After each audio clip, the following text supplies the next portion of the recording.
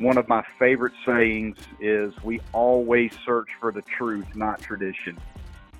I think we're looking for guys that have a high level of skills when it comes to, the ability to play multiple positions. That's one thing that we value. Player development, I think that's an ongoing process and an ongoing evolution. Every year, you're going to look for newer and better ways to do what you do. That's the big key, I think, for us when it comes to player development, is put them in an environment that's going to be very game-like, very challenging, that's going to allow them to adapt and grow and get better.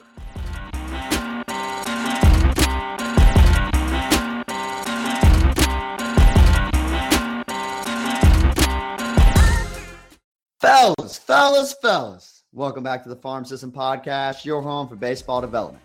We're here for you, by you, and with you. I'm your co-host, Joey Cunha. And I'm Bo Callis. This podcast is designed for coaches, players, scouts, really anyone looking to further their development in the game of baseball. Here at the Farm System, we take pride in being lifelong learners, and we are here to be a bridge from where you are to where you're going. We'd like to welcome back our veteran listeners. We're happy to grow with you again. We'd also like to welcome our first-time listeners, the rookies. Don't worry, every vet was once a rookie. On this episode, we sit down with Monte Lee, head coach at Clemson University. Pull up a seat, grab your notepad. Here's Coach Lee.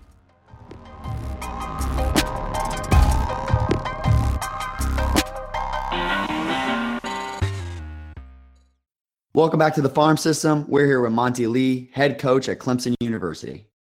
Coach, we appreciate you taking some time out of your day to sit down and chat with us here at the Farm System. Yeah, no, I'm excited to be with you guys. Looking forward to talking some baseball with you guys. Absolutely. Well, Monte, a big reason we want to have you on is, definitely over the last couple of years, the resurgence of Clemson baseball and everything that you've been able to do at that program. It's just been amazing. And, you guys are definitely in the spotlight right now with what you guys are doing. And so we just wanted to have you come on, talk through a lot of those things and that process of what it takes. It takes a long time to be an overnight success. And so we want to have you on and dive into a lot of that stuff. Cool. I'm looking forward to talking Clemson baseball and talking a little bit about my journey over the years, my experience here at Clemson and some other places I've been, and and just trying to share with the people who will be listening to this podcast, just some of my ideas on player development and coaching young men of today, and just try to help promote our game any way that I can. Coach, kind of before we dive into some of the depth of the conversation, do you mind taking our listeners through your journey to get to this point in your baseball career? Sure. Yeah, no, I've been fortunate. I've lived in the state of South Carolina my whole life. Played high school baseball, grew up in the town of Lugoff, South Carolina, a small town. Was very, very fortunate to play for a really good high school baseball coach in a very successful high school baseball program. So, I was very well coached growing up. Didn't get recruited heavily at all. Really did not get an opportunity when it came to a scholarship opportunity until the playoffs of my senior year of high school.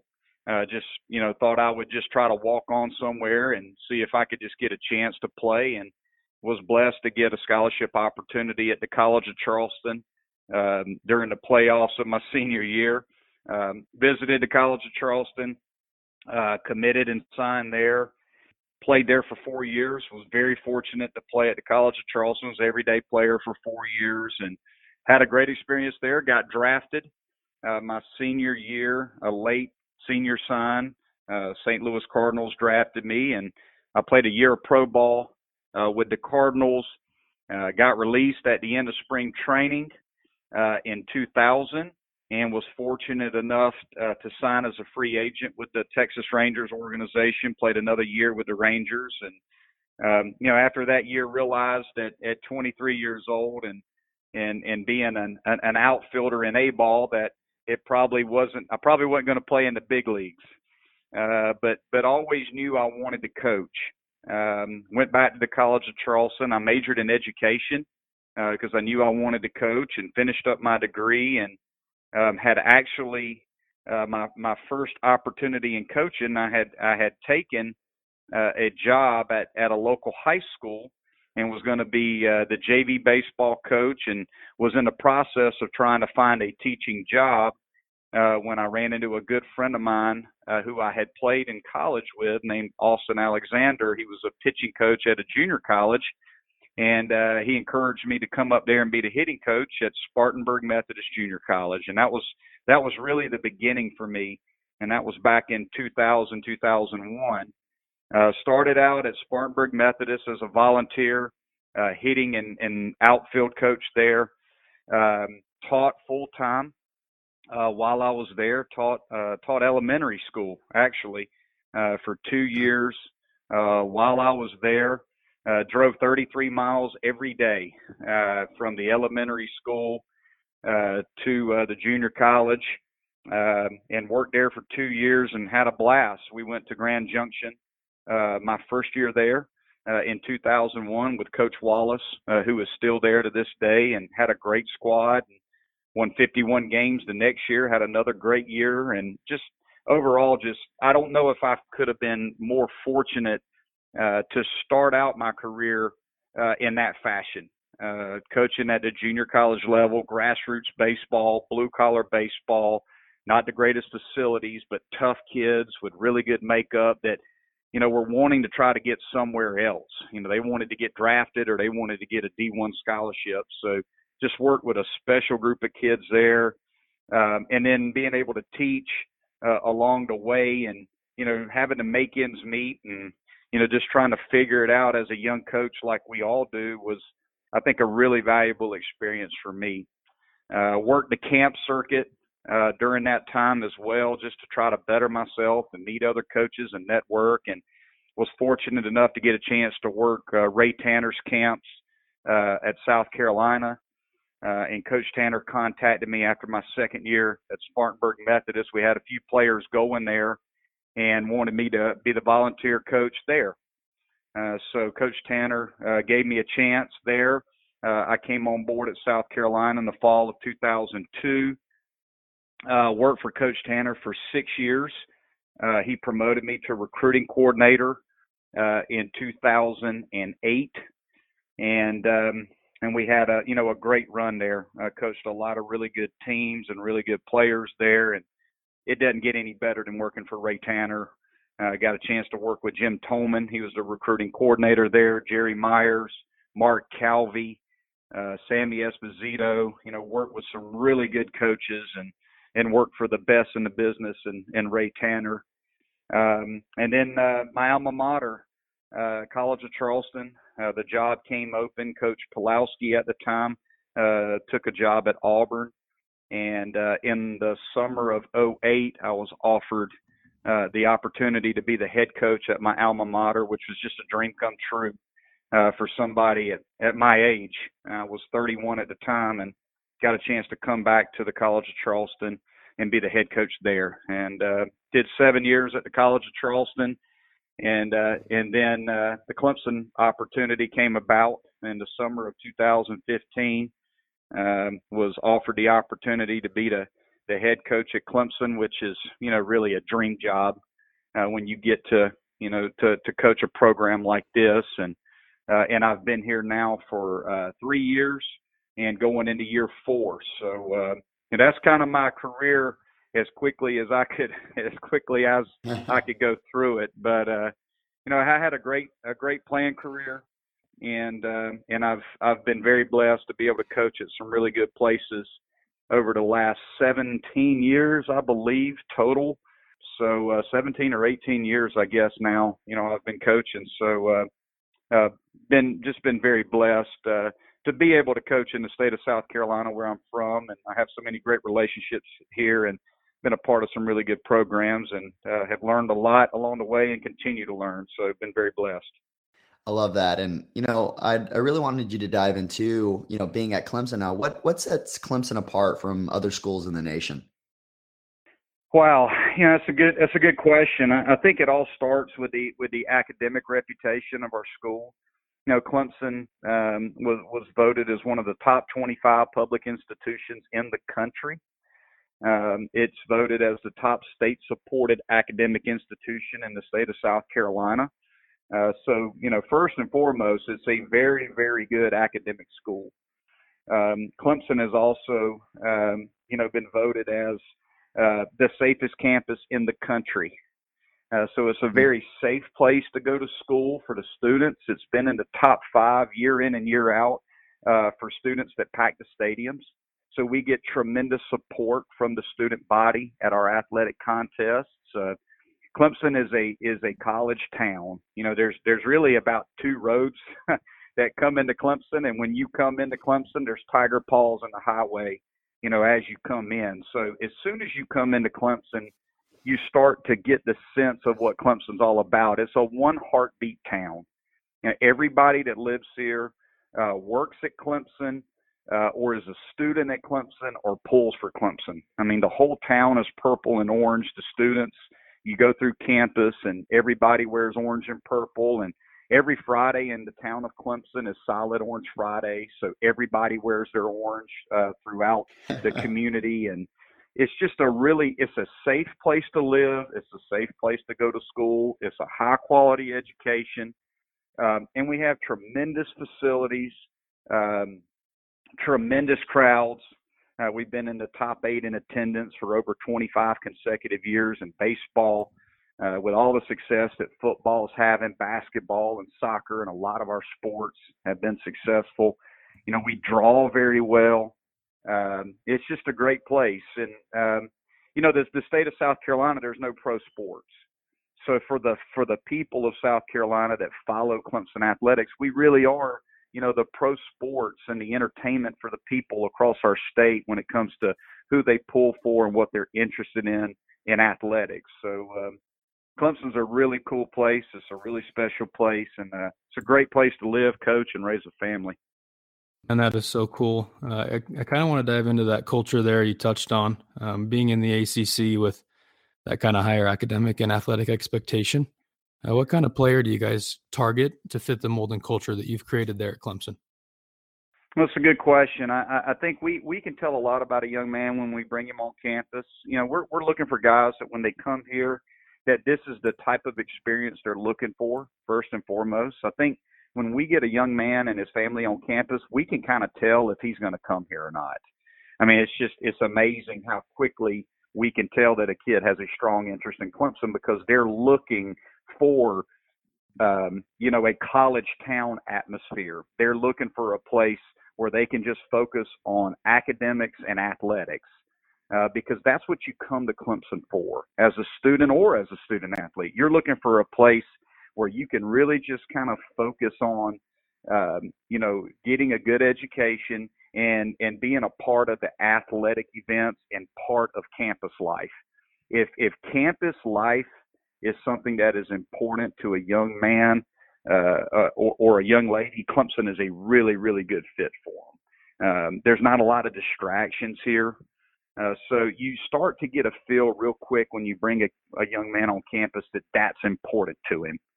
And if it is, then Clemson's probably going to be a good fit. Athletically for us, the things that I like guys positionally that have a high level of skill. I don't really recruit by position as much as I do by skill. I think we're looking for guys that have a high level of skills when it comes to the ability to play multiple positions. That's one thing that we value here. We value guys that can hit a fastball. As simple as I can put it, we tell kids anytime we have a camp or when we're talking to our team, when you walk into the ballpark, what's the first thing that stands out about a player on the field? It's his ability to turn around a good fastball. If he can hit a good fastball, then he has bat speed and he's got good hands and eyes and good reaction skills. And those are the types of players we like. We like guys that can run, that are physical, that can play multiple positions. But the last piece that really stands out and I think separates a player from other guys is how tough they are. So we try to do our homework and talk to the coaches and watch them play. How hard do they play? Do they play with energy? Do they play with passion? What type of intensity level do they play with? We like guys that that play the game that way. So we're looking for blue collar, tough kids that play hard, that have bat speed, play multiple position, that have a high level of skills. And if you look at our team, we've got a number of guys that kind of fit that mold. So that's kind of where we start, and we try to keep it pretty simple. And that's kind of the types of guys we like to recruit. Yeah, no, that's a great breakdown. And well, when you do actually get them on your team and you get them there, how does your program approach player development from that point? That's a good question, because I think when it comes to how you approach player development, I think that's an ongoing process and an ongoing evolution.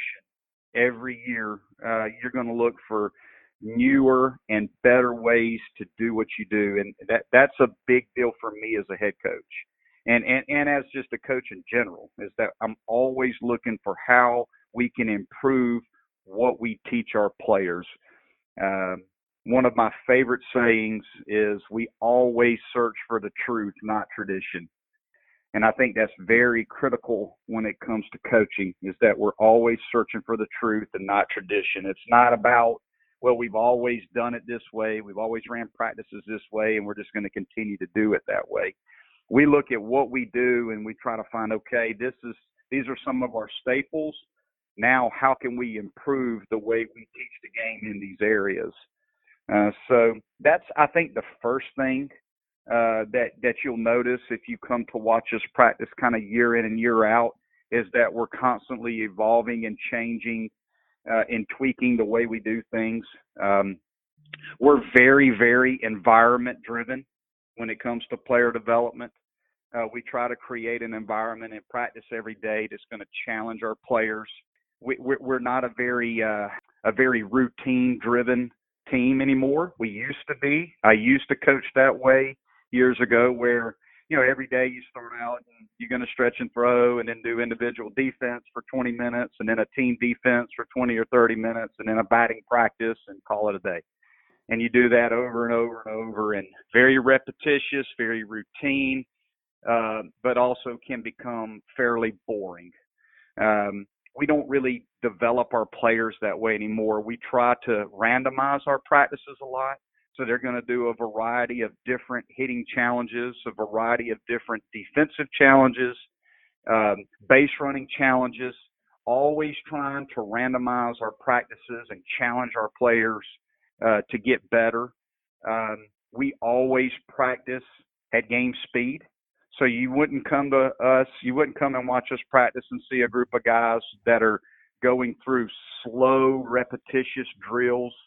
If we're hitting off of high velocity, or we're hitting a breaking ball, or we're doing angle BP, or we're throwing in the implementation of weighted bats. We're doing a number of things to try to challenge our players to adapt and grow and fail and learn in their environment. And we always do it at game speed.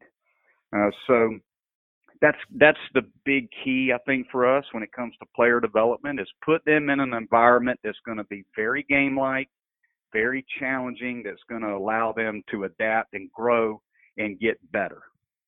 Yeah, that's interesting. I kind of want you to dive a little deeper into that randomization of practice planning. Can you kind of walk us through what a typical day of practice looks like for the Tigers? Yeah, absolutely. One of the things when it comes to the randomized practices and randomized training, and a lot of this is just from years of just listening and learning and watching other people do what they do. It's about looking at, okay, how do we teach defense? Okay, I'll use this as an example, and then I'll get into offense. So if you watch a typical team, a typical baseball program, even my baseball program for years, work on defense, I think the idea in baseball has always been, okay, when we go to our infield work, we're going to do a lot of 4-man or 2-man fungo work, where we're going to hit, every guy in the infield, somewhere between 50 and 100 ground balls, and the prescription is going to be X amount of throws to second, X amount of throws to first, X amount of slow rollers, X amount of double plays. And then we would have the same prescription for the outfielders, where we're going to hit them fly balls and ground balls. And we're going to do this with the catchers. We're going to do receiving for X amount of minutes, maybe blocking for X amount of minutes. We're always going to throw in the outfield from the foul line out. And we're going to kind of do the same prescription every day when it comes to catching and throwing. And then batting practice will be a coach throwing BP from, 35 feet. And it may be a situational rounds. Round 1, round 2 may be an opposite field round. And rounds 3 and 4, maybe 5 would be more gap-to-gap oriented rounds. And, that's kind of the way we used to practice. And what you find is, again, none of that at some point is going to challenge the athlete. The player's only going to get better for, a certain amount of time practicing in that type of routine. It's sort of like going to the weight room and doing the same workout 3 days a week all year long. At some point your body's just not going to adapt and grow anymore and change. Same concept in baseball. So what we started to look at was, how can we make our practices more challenging and randomized so that our players continue to grow. So now, when we do defense, for instance, if you came to watch us, even in a pregame infield outfield, like we don't even do pregame in and out anymore. We'll have a coach sit in front of home plate, and we'll have a hitter. I stand in the right-handed hitter's box, and we'll have a left-handed hitter stand in the other box, 2 coaches, and we will do side toss and hit ground balls to our infielders for ground ball work, so that they get more top spin oriented ground balls. So we do all of our ground ball work now from a side toss in a side toss drill. And our infielders don't necessarily know who's going to get the ball. All they know is that I'm going to hit the left side of the infield, being in the right-handed hitter's box, and the left-handed hitter is going to hit to the right side of the infield. So, it's more game-like. It's a little more randomized. As far as our throwing program, we now throw from our positions. Our infielders will throw for 3 to 4 minutes in the outfield, and then they come into the dirt, and they have X amount of throws to bases from their position. And we do the same thing with our catchers. Our catchers will throw for X amount of minutes, and then we'll do a certain amount of throws to bases from a bunt roll or from the mound, like a pop time or a block and recover. So now our throwing is in their environment. Same thing with the outfielders. We have them go to the outfield and make X amount of throws from the outfield once they play catch up to 90 feet. For our infielders, when we long toss now, they'll take a bucket of balls out into shallow outfield in different parts of the outfield and treat it like, they're doing a double cut, like a cut and relay, a relay throw to the plate. So their long toss now are relay throws from the outfield to the plate. So we try to throw in our game environment. We try to create a ground ball that's going to be more like they get in the game.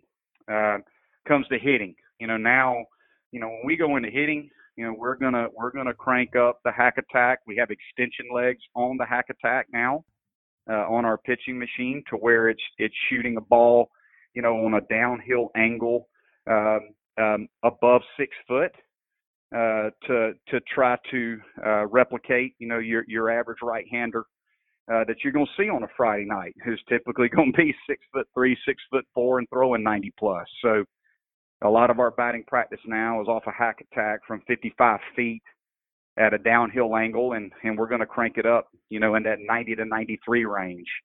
We're going to put, there's days where we put 2 hack attacks on the mound. One's a fastball, one's a breaking ball. We actually play a lot of simulated games off a double hack attack, where we put a full team on defense, full team on offense, and we play games. And we'll do it off a fastball, breaking ball. And we'll have the catchers call pitches, and we just play baseball. Basically, the machines are the pitchers and our guys, and we play games. And again, I think we try to create the environment that our guys are going to play in. And that sounds simple, but a lot of people in baseball still aren't doing that. They're still doing, 50 mile an hour BP at 35 feet, where guys feel really good about their swings, but that's not what happens in the game. You're going to get a mix of fastball and breaking ball. You're going to see high velocity.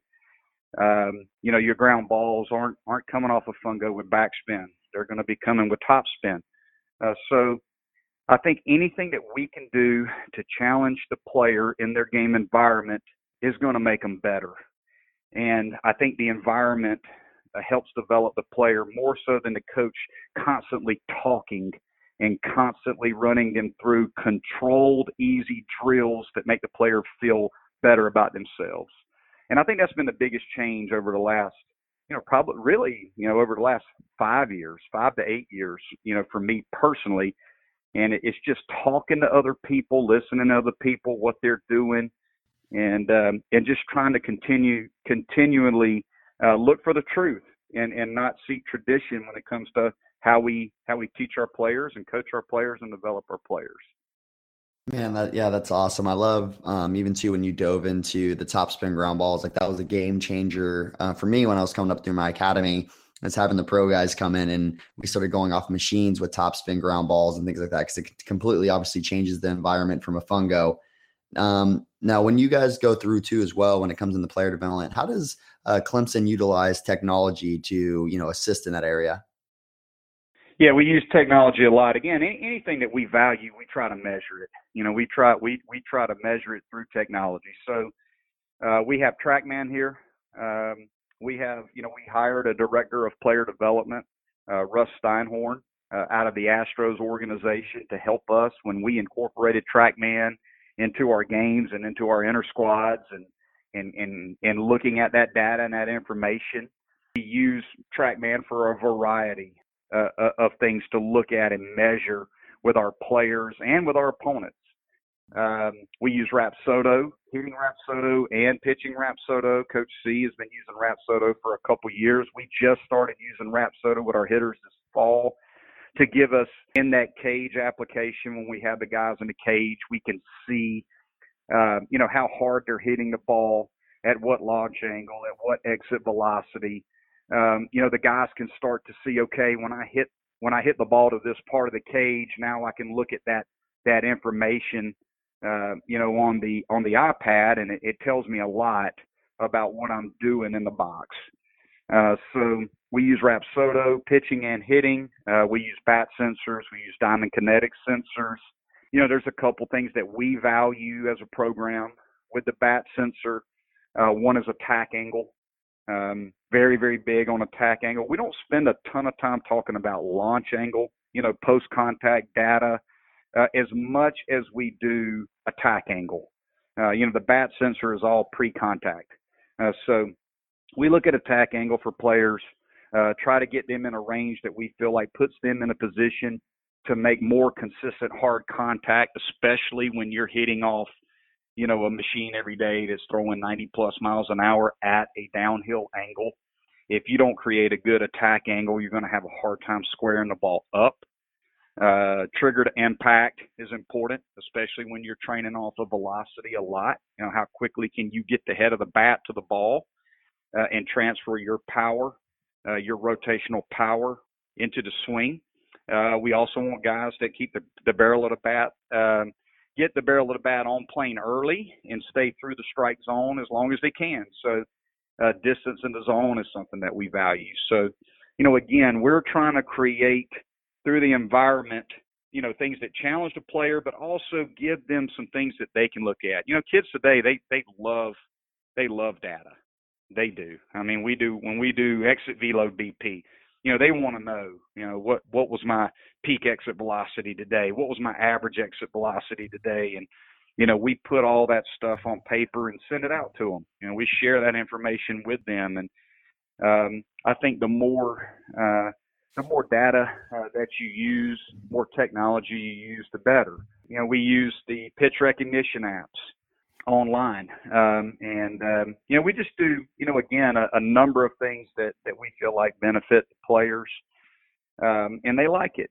So, between pitch recognition apps, between the diamond kinetic sensor information, pitching and hitting Rapsodo, TrackMan, we're doing an awful lot, not to mention some of the technology that our strength staff uses in the weight room. Overall, we're a very, I would say, data-driven program. But first and foremost, we're trying to create the environment within the players in practice every day that's gonna make them better. Yeah, that's kind of what we do day in, day out, week in, week out when it comes to using technology. Yeah, it's so good. I think the way the game's going with technology, those coaches that don't really buy in, I think they're going to be left behind or left without a job. Oh, I agree. I mean, I agree. And you know, it wasn't something that when I started looking at it, I was uncomfortable using it. You know, just because I didn't come up using a lot of technology when it came to measuring performance. You know, measuring a hitter. You know, we had a stopwatch and a radar gun, and you know, that was about it. But one thing I've always felt like, again, is seek the truth. You know, don't seek tradition, seek the truth. What did the numbers say? You know, we value statistics so much in baseball, it just doesn't make sense to not value numbers when it comes to data. And that's kind of how I've always approached it. I've always been very, very open-minded and always felt like, you know, we always have to constantly search for the truth. I want to teach my players the truth. I don't want to give them false information that data cannot back up, that numbers cannot back up, because our game is driven by numbers, you know, whether we like it or not. Yeah, I love that. So you kind of touched on this earlier, but I want you to open it up a little bit more. What was that experience like returning to be the head skip at your alma mater? And what effect did that have on the course of your career? Well, I would tell any young coach this, and I've been asked this question quite a number of times over the years. I've had, you know, young coaches who are just becoming head coaches for the first time call and ask, like, hey, what did the first 90 days look like for you? What would you focus on for the first month, the first 2 months, those kind of things? And I kind of laugh. I always laugh, because I don't know if I've ever worked harder in my life than I did for the first 3 months when I became a head coach for the first time. And the reason I say that is because nobody gives you a manual as to, hey, when you become a head coach, here's what you got to do. Nobody gives you that manual. You know, it's basically, okay, you're the head coach, figure it out. You got to figure it out. So I've always encouraged coaches, hey, you know what? You just got to dive in head first and just work as hard as you possibly can until you figure out what works for you. One thing that I do know, and this is one thing that I learned at a young age, is the best in the business are the most self-motivated. You have to be self-motivated if you want to be a head coach of a Division I program, or any program for that matter. If you want to be successful as a head coach, you got to be super self-motivated, because nobody's going to give you that blueprint. Nobody's going to give you that manual of how to do this. So I just remember at that age just jumping in and saying, you know what, I'm going to be the hitting coach, I'm going to be the base running coach, the outfield coach, infield coach, recruiting coordinator, fundraiser, you know, manage the budget. I'm going to do it all. I'm going to put my hands in everything. And I did, and I started to learn, okay, I can't do this by myself. I've got to delegate some of these responsibilities. And I was blessed to have a really good coaching staff early on. And you just learn, because you got so much energy at a young age, and you feel like, you know, I can do all of this. I can have my hands in everything. And you start to realize, you know what, I can't do anything without a great staff. You know, you cannot, nobody gets there alone. And I think that's what it looked like for me. I look back, and I mean, I can remember 5 years after becoming a head coach thinking, geez, you know, that first year I was really, you know, I was really running around in circles trying to figure out how to do everything. And you really can't do that.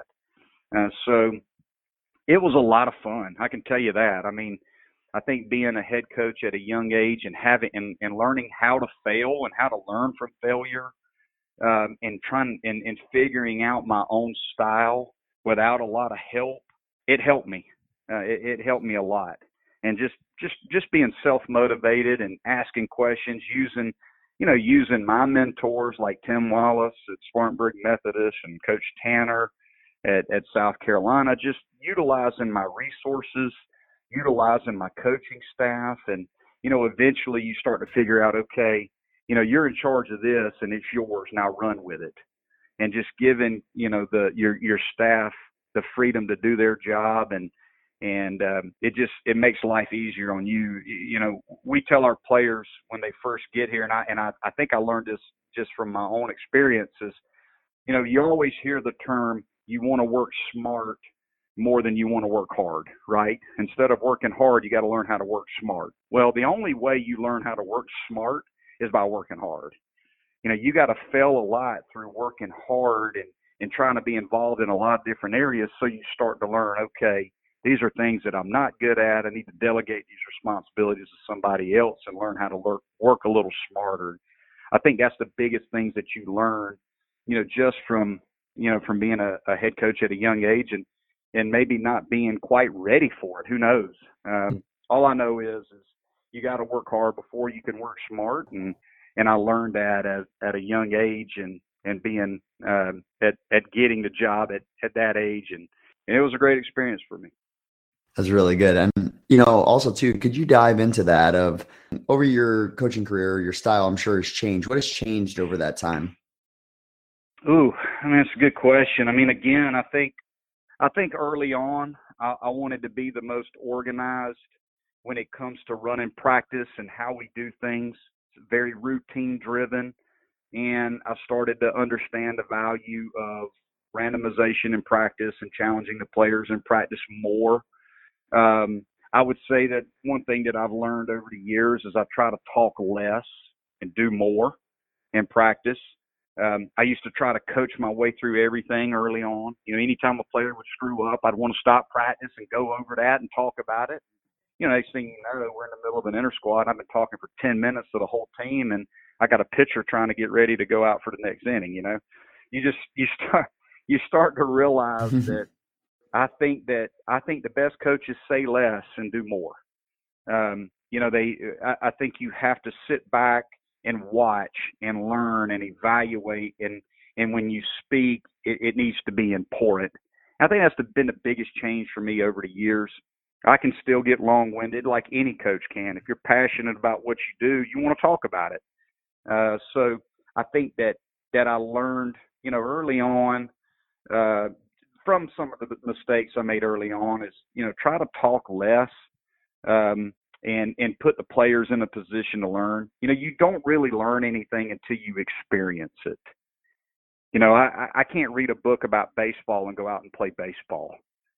So, we all read and we talk a lot, but until we actually experience it as student athletes and as coaches, we don't really learn from it. So I've really learned over the years to, put the players in the position in that environment to practice and learn and fail through their experiences, as opposed to just constantly talking to them about how to field a ground ball, how to swing the bat, how to do this, how to do that. Just put them out there and let them learn, as they go through that experience. That's probably been the biggest, I guess, change for me over the years, is talking less and doing more. That would probably be the biggest thing that I've learned over the years. That's a good one. Monte, we kind of have a wide range of coaches that listen to the podcast, and many of them are young and kind of eager to get into the coaching gig. Mm-hmm. For this question, I want you to think back and reflect on your first year or two of coaching. What's the biggest piece of advice you'd give to that young guy just getting into it? Be yourself. I know that's so cliche, and everybody kind of says that, but I think you have to be yourself. I think if you're very calm and collected, you got to be calm and collected. I think if you're fiery and intense, you got to be fiery and intense. I think you have to be yourself. I think players will see through you faster if you try to be somebody you're not than anything else. And you got to show the players that you care more about their development than you do wins and losses. We all know how you stay in this business. You got to win ball games. We all know that. At Clemson, I've got to win. But how do you win? You win by developing your players. That's the bottom line. So relationships certainly matter. If I was going to tell, a younger version of myself to do one thing, I'd get to know the kids off the field a little bit better. Bring kids into the office and just talk to them about what's going on in their life. How's academics going? How's your family doing? Are you able to do some things away from the field that you enjoy? I think sometimes as a young coach, you just get so driven in winning, and practice, and recruiting that, sometimes you got to step back and understand that this is a relationship driven thing that we're in here as coaches. So just establishing relationships early on, I think, is very important to a young coach, and just being themselves. That's the biggest key. And use your resources. Read, use social media, network, talk to other coaches. Don't be afraid to reach out to experienced coaches and ask them how they do things. We love talking baseball as coaches. So, that would be just a few things that I would share with young coaches getting into the business. Monte, that's great advice. And I think you kind of walked into my spider web right there. What has been your best source to develop yourself, over the years as a coach? There's a lot of them. I think, again, relationships. It all starts with relationships and talking to other coaches. But I think your best source of information is, first and foremost, is just checking your ego. I think that's where it all starts. You got to put your ego and what you think and to the side, and be willing to listen to anybody. But I use Twitter. I use social media. I love to listen to podcasts. One thing that I try my best to do, I take my daughter to school every day, and when I drop her off from her high school to the office, I listen to a podcast. I'll pick a podcast and listen, and oftentimes they're baseball-related podcasts or leadership-related podcasts, and I love to listen to podcasts while I'm driving, or if I'm going for a walk, with the dogs. When I get home, I'll put on a podcast and try to learn from other coaches. I text and call and just utilize my resources. Ask the best in the business what they do. What you'll find is, more times than not, the best in the business keep it super, super simple.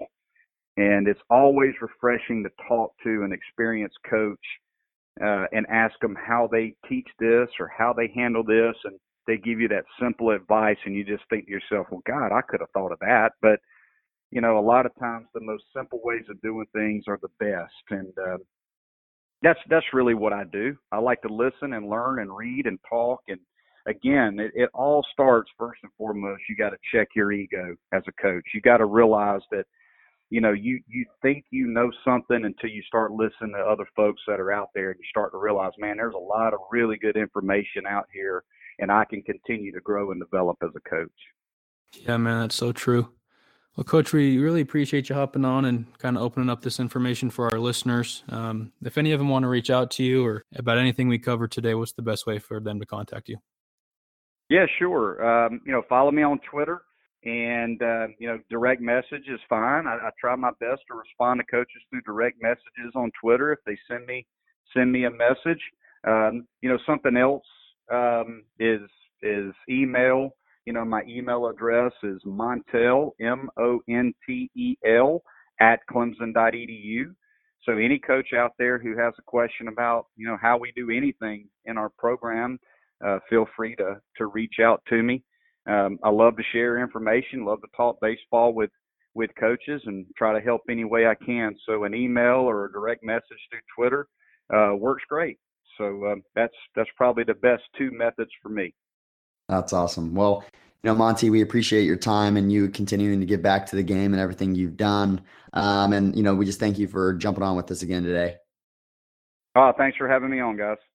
Wow, that's great. Monte could jump on with us, and he really gave some insight to what they're doing over there at Clemson. This call takeaway is brought to you by Quality at Bats. Don't forget to visit qualityatbats.com to further your mental approach to the game. Yeah, man, Monte absolutely killed it. What was your biggest call takeaway, Joey? I think my biggest call takeaway is one thing that what that even drew us to Monte in the first place is when he talks about in search of information. I mean, Bo, Monte followed us early, like soon as, we were early, he followed on, got full on board. I mean, he was, following us on every social media site, also on our website. I mean, he was just everywhere, just in search of information. So it's been cool, to see a guy like that at that level, just so in search of knowledge, that he'll take it from all these sources and, take what he can from it and et cetera. So I think that was my biggest call takeaway. How about you, Bo? Yeah, it's a good one. For me, he touched on it a couple times. It's truth versus tradition. He touched on kind of the evolution of coaching and how we have to stay up to date with the times and up to date with the implementation of technology. So it's refreshing to hear another high-level mind talk about that, and then also another high-level coach talking about lifelong learning. So it's good advice for any coach, any spectrum of the game. I think that's important to do, and that was kind of my biggest takeaways. Yeah, absolutely. No, it was really good. And, guys, as always, great episode to share. Monte really did, he got in some depth in what they do and what they do in their practices and some great techniques that are applicable right now. So great to share there. Obviously one of the top universities in the country, one of the top coaches in the country to pull from. So great episode to share. Send it to your friends, give us a shout out on Twitter. You'll get an instant retweet. As always, guys, we're here for you. Anything we can do for you, anything you need from us, any questions that you have, anybody you want to have on the podcast. There's been a couple guys reaching out, referencing that, future guys have on the podcast. We love seeing that stuff and continue to reach out that way. So as always, guys, until next time, Farm System out.